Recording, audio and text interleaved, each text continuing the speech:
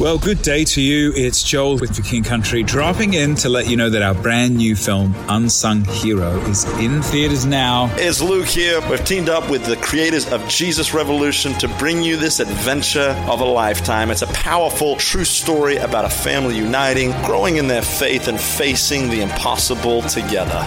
In theaters now, unsunghero.movie for more information. Rated PG. Parental guidance suggested. What does motion sound like? With Kizikans free shoes, it sounds a little something like this. Experience the magic of motion. Get a free pair of socks with your first order at kizik.com/socks. All right, dear. What'll you have to drink? Honestly, we finally have somebody coming on this podcast who can make a decent cocktail. I'd like Tyler to make me a cocktail if possible. All the way from Toronto. I'm not offended. He makes a great cocktail as long as he's making me one too.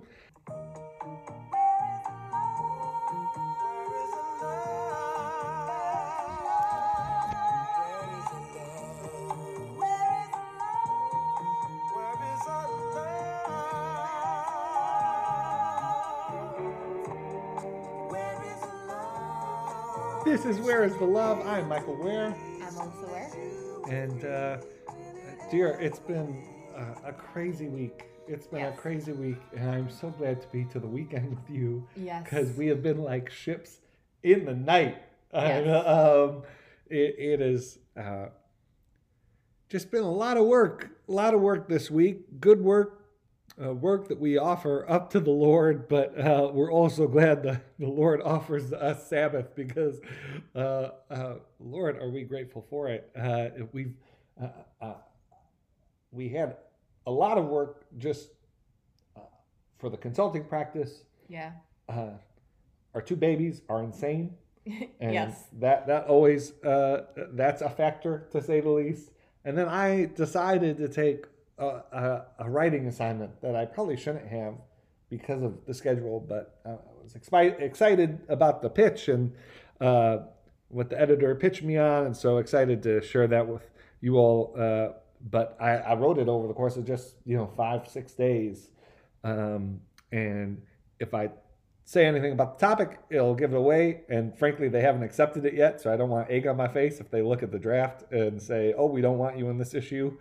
This isn't great." So I won't give you the topic at this point, but hopefully you'll see it published in a print magazine in the coming months. But yeah, it was just crazy. I got little sleep. You rarely get the sleep that you deserve and need, and so right. But yeah, glad to be here on the weekend with you.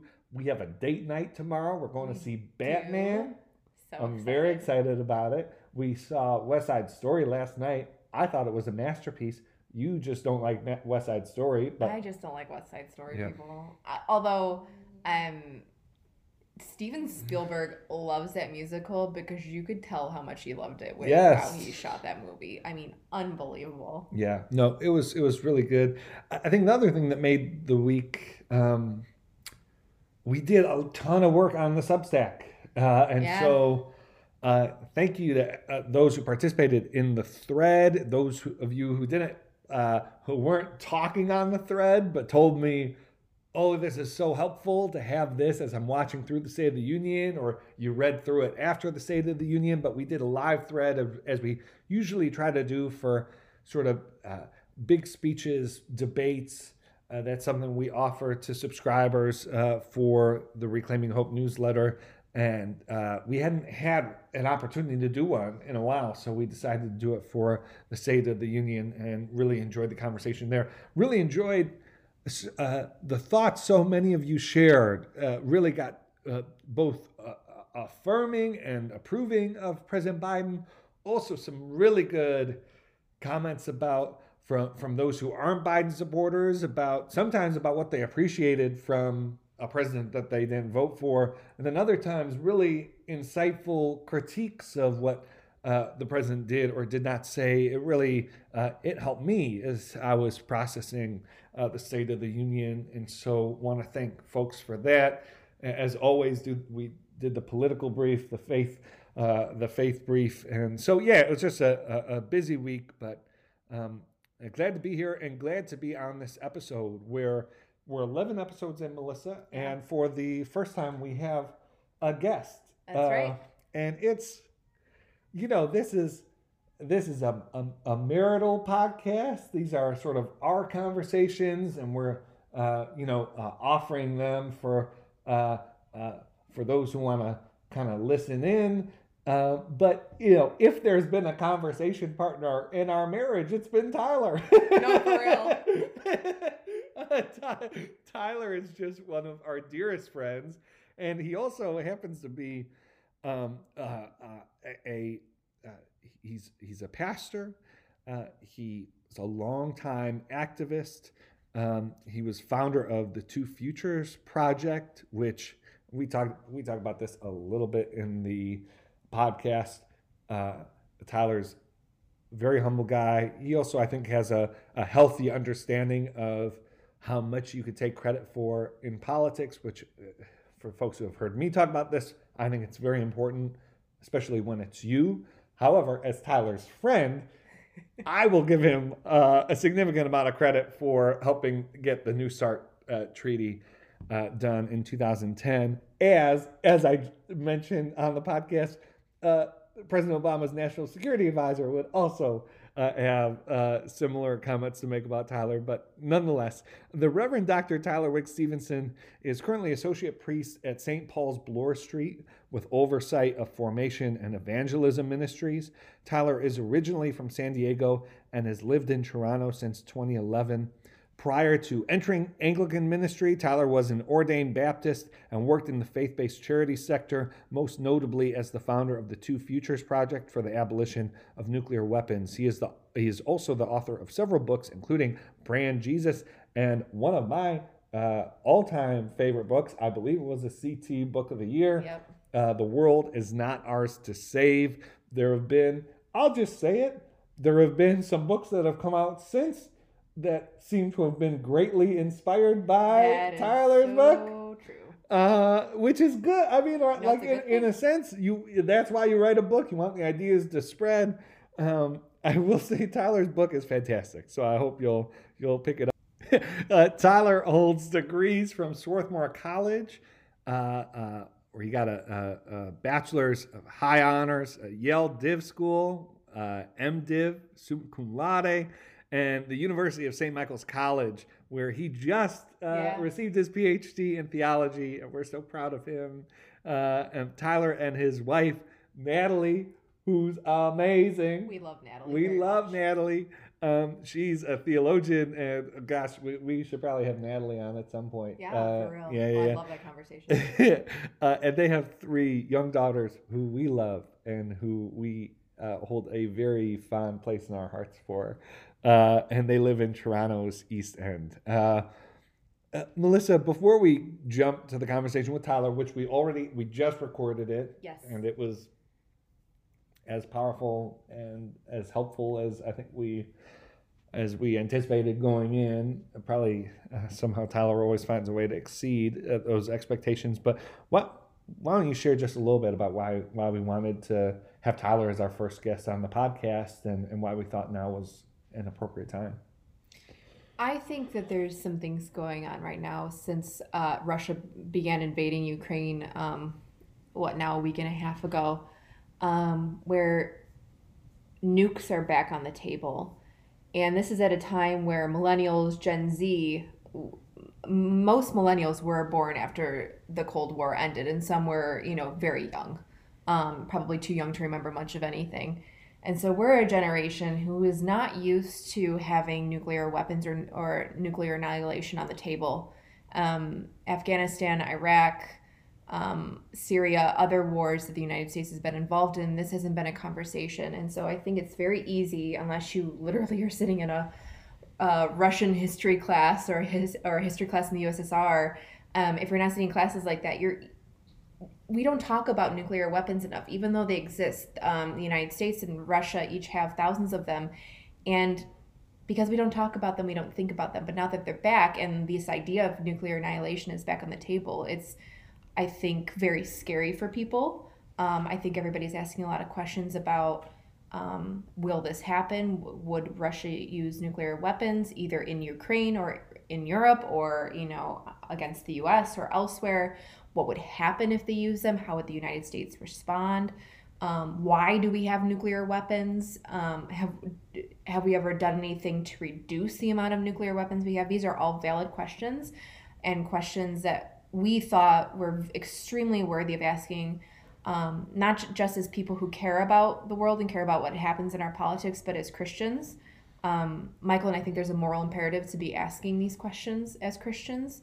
And we thought that Tyler would be the best person to talk about that sort of intersection of issues at hand here, and talk about it in a way that's just deeply informed as a pastor, but also as someone who's been an activist and someone who's been in the policy making rooms on these issues. We just think the world of him, and we're really excited that he was willing to be a guest, even though, like you said, Michael, that our podcast really isn't guest space. We just knew that he was the perfect person to be talking about these issues. Yeah, look, this is a new podcast. We're so grateful for the listeners we have, but our audience is growing. It's not, we don't think that this podcast is necessarily single-handedly sort of going to change the conversation. But look, I want to play my part, and I know you want to play your part in, look, you see it. You see how the appetite of people is feeding into the machine, and the way the machine is feeding the appetite for these stories that glorify and glamorize war. But I think what we're trying to say with the last episode, with this episode, what's one of the serious messages of this podcast, and really, if I could just speak of my work, is we need to pay very close attention to what politics is doing to our souls. I've said before, you may not be interested in acting in politics, but politics is always interested in acting on you. And I don't mean that just by policy, though that's true, but also by the culture of our politics. And we're in a very critical season now where the affections and the appetites of the public is actually going to play a role in how policymakers move forward with this. There's been a lot of conversation about and again, this is just an opinion, but part of the conversation has been, President Biden has been, responsible. He's not been ratcheting up the, well, that happens within, yes, you could be a statesman of conviction, and that could just be your approach. But let me tell you, even statesmen of conviction have to respond to the political environment around them. And we have seen in the past statesmen who have been war weary feel pushed into conduct that had the environment been different, their judgment about the wisdom of those actions might have been different as well. The sort of the playing field, sort of the set of circumstances they're operating in. What the people are asking for is a part of that. So look, we're going to get to the interview, get to Tyler, but I just hope this is helpful to you in the audience. I hope that you feel like this podcast is a place where you can come to learn about and participate in a conversation about the very serious events that are unfolding in the Ukraine and really around the world right now, in a way that isn't naive or Pollyanna-ish or sort of avoiding the very serious decisions that have to be made, but also isn't treating this like a game. Also isn't treating this. Here's the last thing I'll say, which is there is. People want you to believe that morality ends where war begins. And the bigger game that's being played is people want you to believe that morality ends when things get tough. Mm-hmm. And for Christians, we need to be able to say, no, it's actually in the very thick of things, when the pressure is on, that the way of Jesus holds up. And so we're going to talk about that with Tyler. Hope you enjoy the interview. Tyler, it's so good to have you with us on Where's the Love. Thanks so much for joining. Oh man, it's really fun to see you guys. It's been way too long. Seriously. Yeah, no, it really has been. But after Melissa and I recorded last week's episode, we stopped recording, and we've never had a guest on this podcast before, but we were like, oh my gosh. We need to have Tyler. You're the first. You're the first guest. Oh. You're the first guest. Yeah, 11 episodes in, and you're our first guest. We just knew hashtag honored/humbled. You know. Yeah. Right. Yeah. It's. I think one of the reasons is we just love talking with you about anything. But B, no one's been. I think more impactful in my life in, I think having a sober approach to conflict, the cost of war, and Melissa and I talked on last week's episode about some of the flippancy that we've been seeing, and then of course.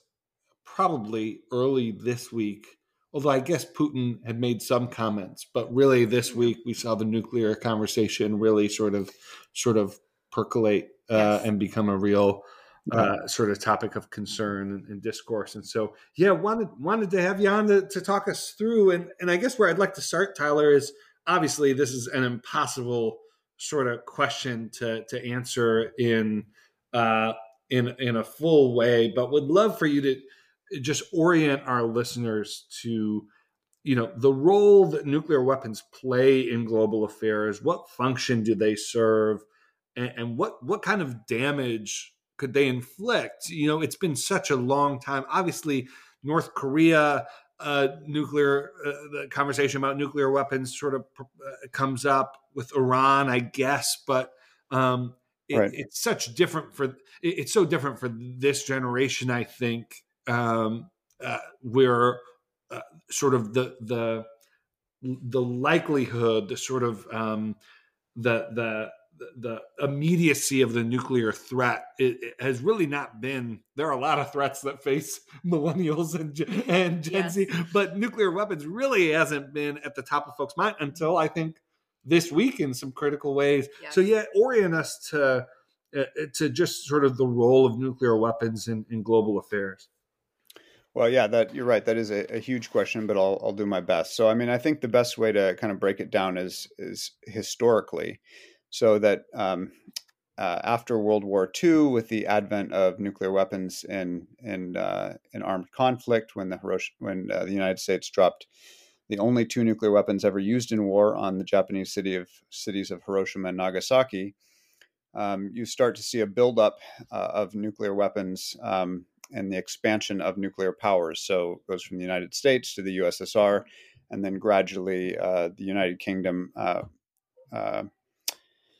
France, and China joined the nuclear club, followed thereafter by India and Pakistan. Israel's in the mix there. South Africa has a covert nuclear arsenal. All of this leading up to all of these are nuclear states by the end of the Cold War. But overwhelmingly, the stockpiles, which in the height, I think the height of the global nuclear arsenal would have been in 1986, if my memory serves right, when you're talking about something on the order of 70 to 80,000 nuclear weapons worldwide, the vast majority of which are possessed by the United States and the Soviet Union as the leading powers in the Cold War.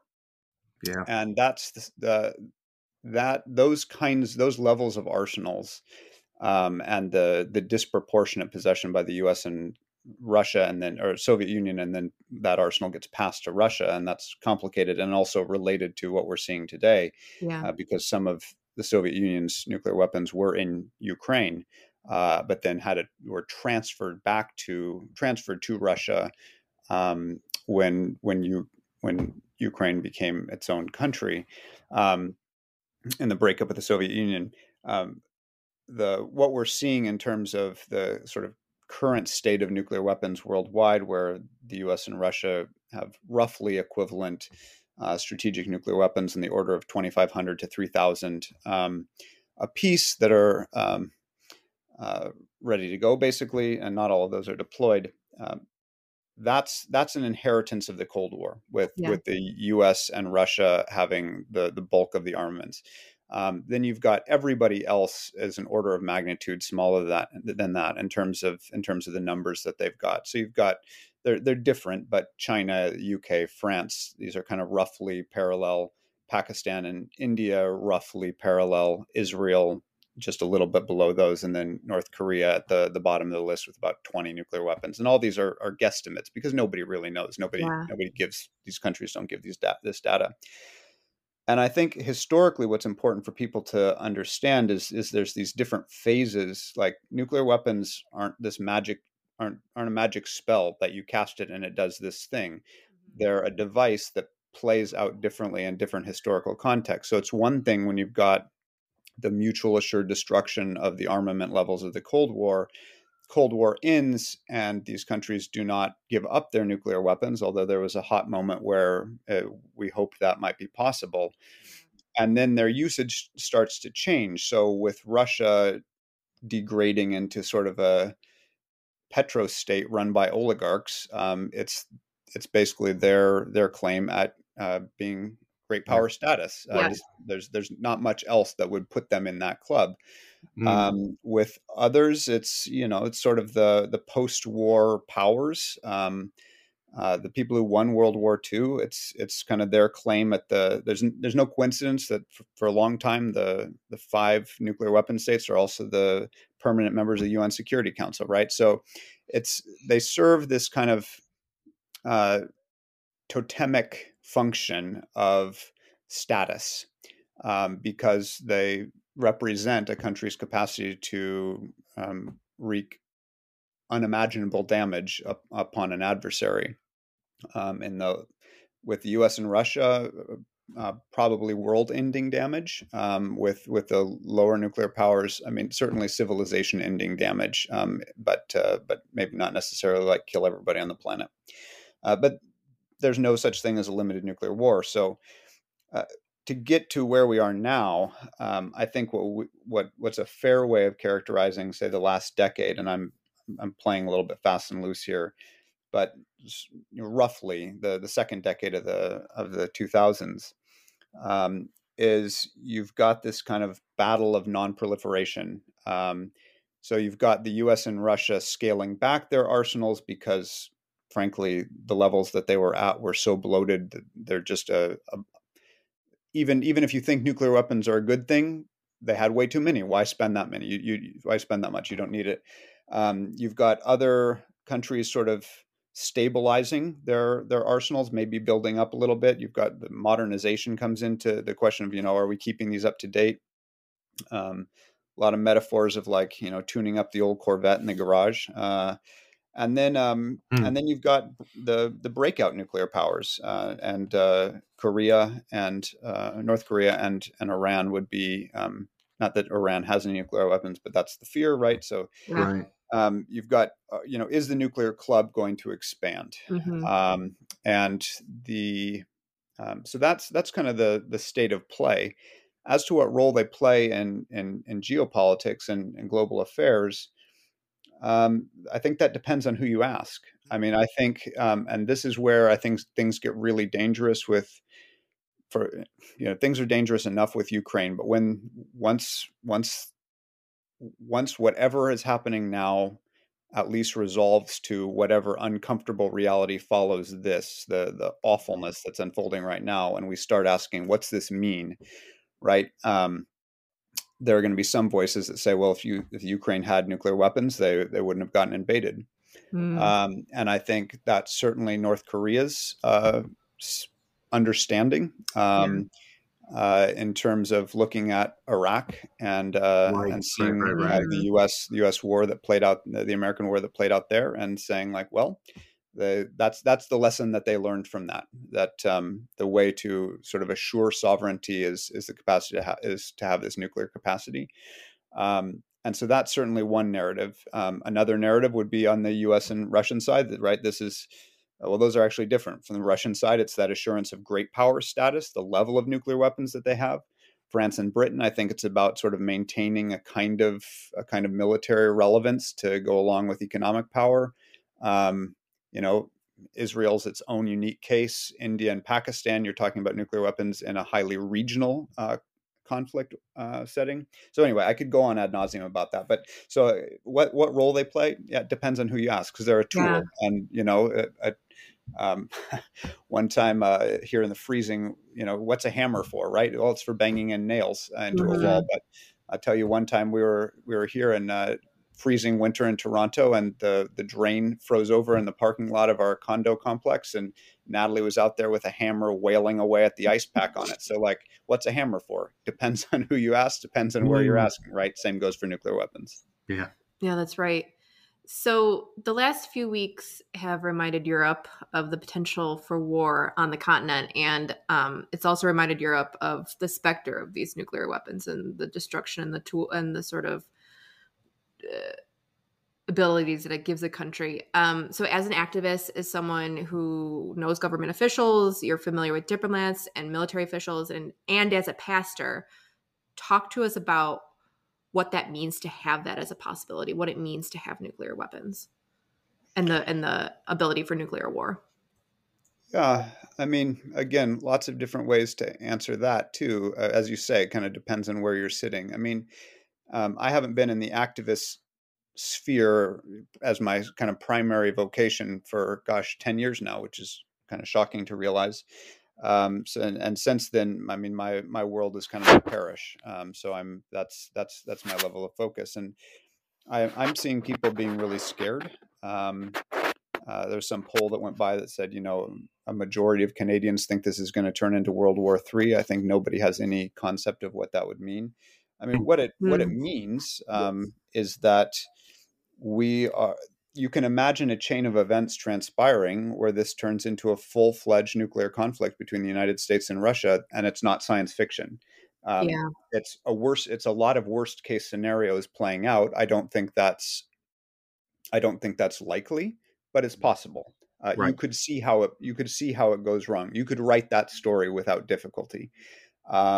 And right now, I'm really grateful for what I think has been the measured response of the West, especially. I think I have no love for any of the nuclear weapons establishment, but I appreciate the way that the American response has been to Putin sort of doing this largely, I think, performative escalation of readiness to say like, well, okay, nothing's really changed. We are where we are. We're not going to push back. We don't have to do a tit for tat here. Right. From my armchair perspective, I'm just applauding that. But I think what it does is it brings for people, and it's existentially disconcerting to realize that you are watching a story that could play out with the death of the majority of human beings on the planet. Yeah. And absolutely the end of the world as we know it, beyond any question. And I think that's unnerving for people because we like to imagine that sort of the game of life has a field that it's played on, and things can go badly for you or well, but you kind of know what could go wrong. I think the pandemic has kind of shaken us all in that respect. Like none of us has ever lived through a reality like this, and then to have this unfolding, I think people are sort of like wondering, like, well, I've seen the world go wrong in ways I couldn't have imagined, and now this is happening. Could this happen too? And the answer is yes. The answer is yes. Again, there wouldn't be any bookies left to pay me out. So I've not put, if I were putting money on the situation, I would say no. I don't think that it's going to spiral into a nuclear war. But you could certainly see a way that nuclear weapons are used. And then I think most people don't distinguish between nuclear weapons and power. Yeah. But certainly nuclear power that's been one of the headlines every couple of days with this conflict with Putin's war. So the conflict around Chernobyl and the Russian seizure of Chernobyl, and then the most recent firefight at this Ukrainian nuclear power plant. A friend of mine texted me to say, what do I make of this? And I was like, well, it's not going to be a nuclear detonation. That can't happen at a nuclear power plant. But what it could cause is a release of nuclear materials, and then that's really bad if you're in the immediate vicinity or downwind from that. That's potentially affecting all of Europe. Yeah. Tyler, your efforts and through Two Futures Project, your partners, while you were doing that effort, like NAE, like USCCB, I know so many others, were so critical to getting New START done.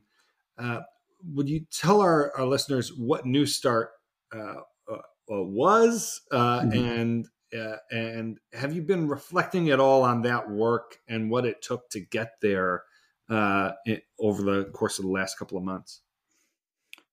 Yeah, so New START was the Strategic Arms Reduction Treaty. New START would have been the new one, so to follow on the old ones that had been put in place by previous American and Russian administrations. And these are the treaties that were responsible for bringing our nuclear weapons down from those ridiculous Cold War levels to the less ridiculous, but still ridiculous levels that they are today. So New START, when is New START? 2010? Yeah. Am I getting my dates right and turning into an old man? I mean, you're very kind to say that my work was important to that. I'm not quite sure I'd agree with your sense of causality there, but we did what little part we could. Take it up with the president's national security advisor, Tyler. Take it up with next time we get a drink, I'll do that. Anyway, but so New START, basically, without getting into the weeds, it brought the nuclear weapons down a little bit more and established a transparency between the two nations so that each could be assured that the other was doing what they were saying they were doing. That's the nuts and bolts of New START. I have New START. I always felt the way it got enacted was quite a compromise, because what had to be agreed on the American side was the quote unquote modernization of the American nuclear arsenal, and that committed billions and billions and billions of dollars for upgrades to nuclear weapons, which upgrades to American nuclear weapons, which kind of guarantees the functioning of the nuclear weapons complex for decades to come. No, was it worth it? I don't know. The thing that I've been reflecting on as I've watched this unfold is I'm committed to the abolition of nuclear weapons on a moral basis and on a theological basis. But that kind of work, a commitment to abolition is, I compare it to, it's like water, and it runs through whatever the creek bed of current events looks like. Right. And right now, the U.S. and Russia aren't going to sit down and negotiate further reductions to their arsenals. If anything, the cries are going to be pushing in the alternate direction, even though it's stupid. Right. But I think what it points out is kind of, I think there's a limit to to the usefulness or the utility of these kind of Cold War processes in terms of getting us where we need to go over the long haul. They're always going to be subject to the vagaries of current events, and which is why I've grown quite supportive of the Nuclear Ban Treaty, the Treaty for the Prohibition of Nuclear Weapons, which has gone into effect in the United Nations. So nuclear weapons are technically illegal, Now, of course, countries then do what they want. So, but it changes the norm. It changes the norm, and it gives you something to point to. So yeah, I mean, I think New START was worth the fight. There's not going to be a newer START. I don't think, at least not for a long time. Right. I have no idea what the future holds in terms of all of this. In my darker moments, I think that the only thing that a fundamental conviction I have as an activist, and I would still call myself that, even though it's not how I make my bread and butter anymore, such as it is. I've become a priest, right? But as an activist, I'm convinced that people don't change unless they're experiencing discomfort in some way. It can be emotional, it can be economic. No one changes unless they don't like where they are, and I'm not sure anything will be able to motivate change short of something like a nuclear disaster. And the only question would be whether or not we survive it. And then that it motivates a certain kind of behavior, because it could obviously spiral in the other direction. It could, you just don't know once you let that out of the bag. Nobody is a fortune teller. Nobody can predict that. So I don't know. I don't know what's coming. I think anybody who says they know where we're headed is a liar. Yeah. Or deluded. I think just the last question, Tyler, is just, as Christians, what do we have to bring to bear? What is the best lens through which we should see nuclear weapons, nuclear warfare, even just more broadly, sort of the war?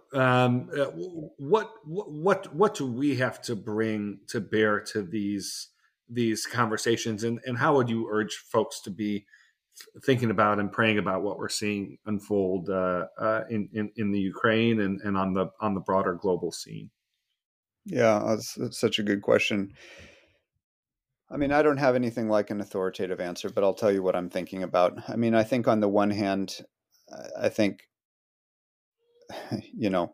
there's certainly, and I say this with some caveats, because I think people are kind of experiencing the horror of war for the first time, which is really ironic, given that we've been in wars for 2 decades, and yet this is the first time that for a lot of people it's like coming home. So that's a whole other kettle of fish, and it involves race and imperialism and all sorts of things. So, leaving that aside, I think that this is bringing home for people the horror of war. There was a picture I saw of a Ukrainian teacher who'd volunteered to go fight, and here's this woman who looks like a kindergarten teacher. Yeah. Like she could be in a movie as a kindergarten teacher, with a rifle between her knees, just sort of weeping as she's going off. And I thought how afraid she must be, because that's not what her life was a couple days beforehand, and how not only that she was going to be asked to risk her life, but she was going to be asked to kill. This is turning people into killers.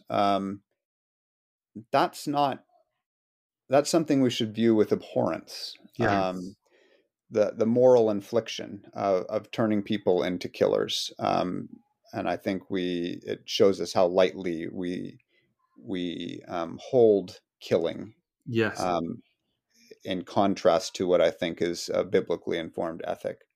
So there's that. I mean, I think it brings home the horror of war and the way in which it, all these kind of, in the Psalms, you constantly read about kind of deliverance from fear of your enemies. And I think for most of us in our modern context, kind of, it takes some interpretation to kind of read that. And then you're like, oh no, this is what it looks like to be afraid, that you're going to be killed. And so I think it highlights the importance of praying for peace, and the value of peace that most of us just kind of take for granted. It's in Paul's letters, the rationale for praying for government is that we can live quiet lives. Like, you want the government to do its job so that you can get about the the business of being alive, which is to live a life righteous before God and sort of quietness and holiness. And war takes that away. It's so there's that. In terms of nuclear weapons, like I said, I mean, I think, there's right now you got all the pundits sort of jockeying for space at the starting line to be able to define what this means for nuclear weapons once things resolve enough. I don't even want to say calm down, resolve enough, hopefully not more catastrophically than they are right now, to be able to start saying, what does this mean? And I think what I would want people to take away from this is kind of, as war is to normal life, nuclear weapons are to war, that people are going to have conflicts. I mean, who does not have conflicts in their families and their relationships, walking down the street.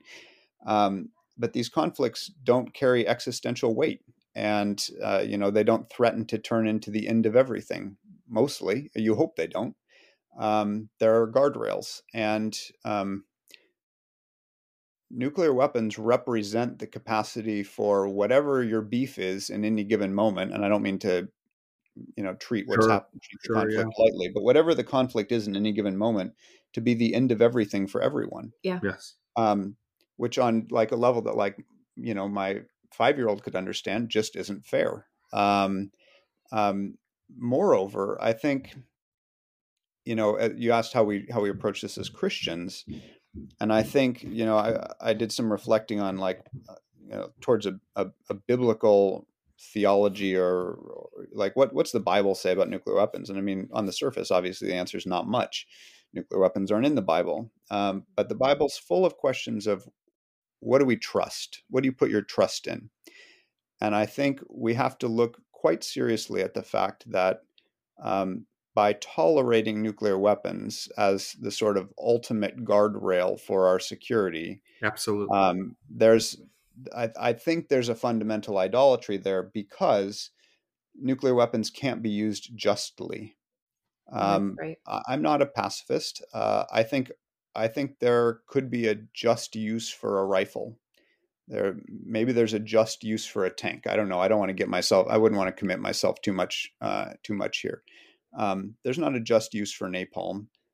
There's not a just use for nuclear weapons. And so what that means is that you sort of tolerate this wicked edge. It's like, and it's the ethical dilemma posed at the end of A Few Good Men, where the Jack Nicholson character says, you all depend on this amoral or immoral periphery to have your quaint little moral lives. It's got a certain rhetorical appeal, but it's fundamentally unbiblical, because the king is not saved by the size of his army or the might of his arm, or, you're not saved by a war horse or the number of chariots you have. You're saved by the Lord God. And so I think there's the question of what are you really trusting in? That is what we have to wrestle with, and then pray accordingly, and then settle in for the long haul, because, like I said, the work can be morally informed, and yet politics is the art of the possible, right? So it's going to depend quite a bit on what current events allow, but you keep moving, you hold on to what you believe, regardless of how plausible it might seem in the given moment. Yeah. Well, thank you so much, Tyler, for that incredible conversation. So glad to have you on. Melissa, first of all, just love Tyler and the spirit he brings and the ministry that he has. Very important. Tyler was just very careful. He was representing himself, not the views of the church denomination. Tyler was on the podcast sort of representing his own point of views, and so just wanted to make that disclaimer. But Melissa, we always learn so much from Tyler when we talk to him, and so glad to be able to share him with all of you. Would urge you to pick up his books, especially "The World Is Not Ours to Save" is, I think, a really meaningful book right now. Melissa, any final thoughts before we land the plane? No, I think that was a wonderful conversation, and I'm really hopeful that it will help you all as you're thinking about this current conflict. Yeah. All right, folks. Well, it's always wonderful to be with you again. Would encourage you to leave a review on iTunes. It will help us get the word out about this podcast. Share it with your friends. Subscribe at reclaiminghope.substack.com, and we'll talk to you next week. Bye. You told me that you didn't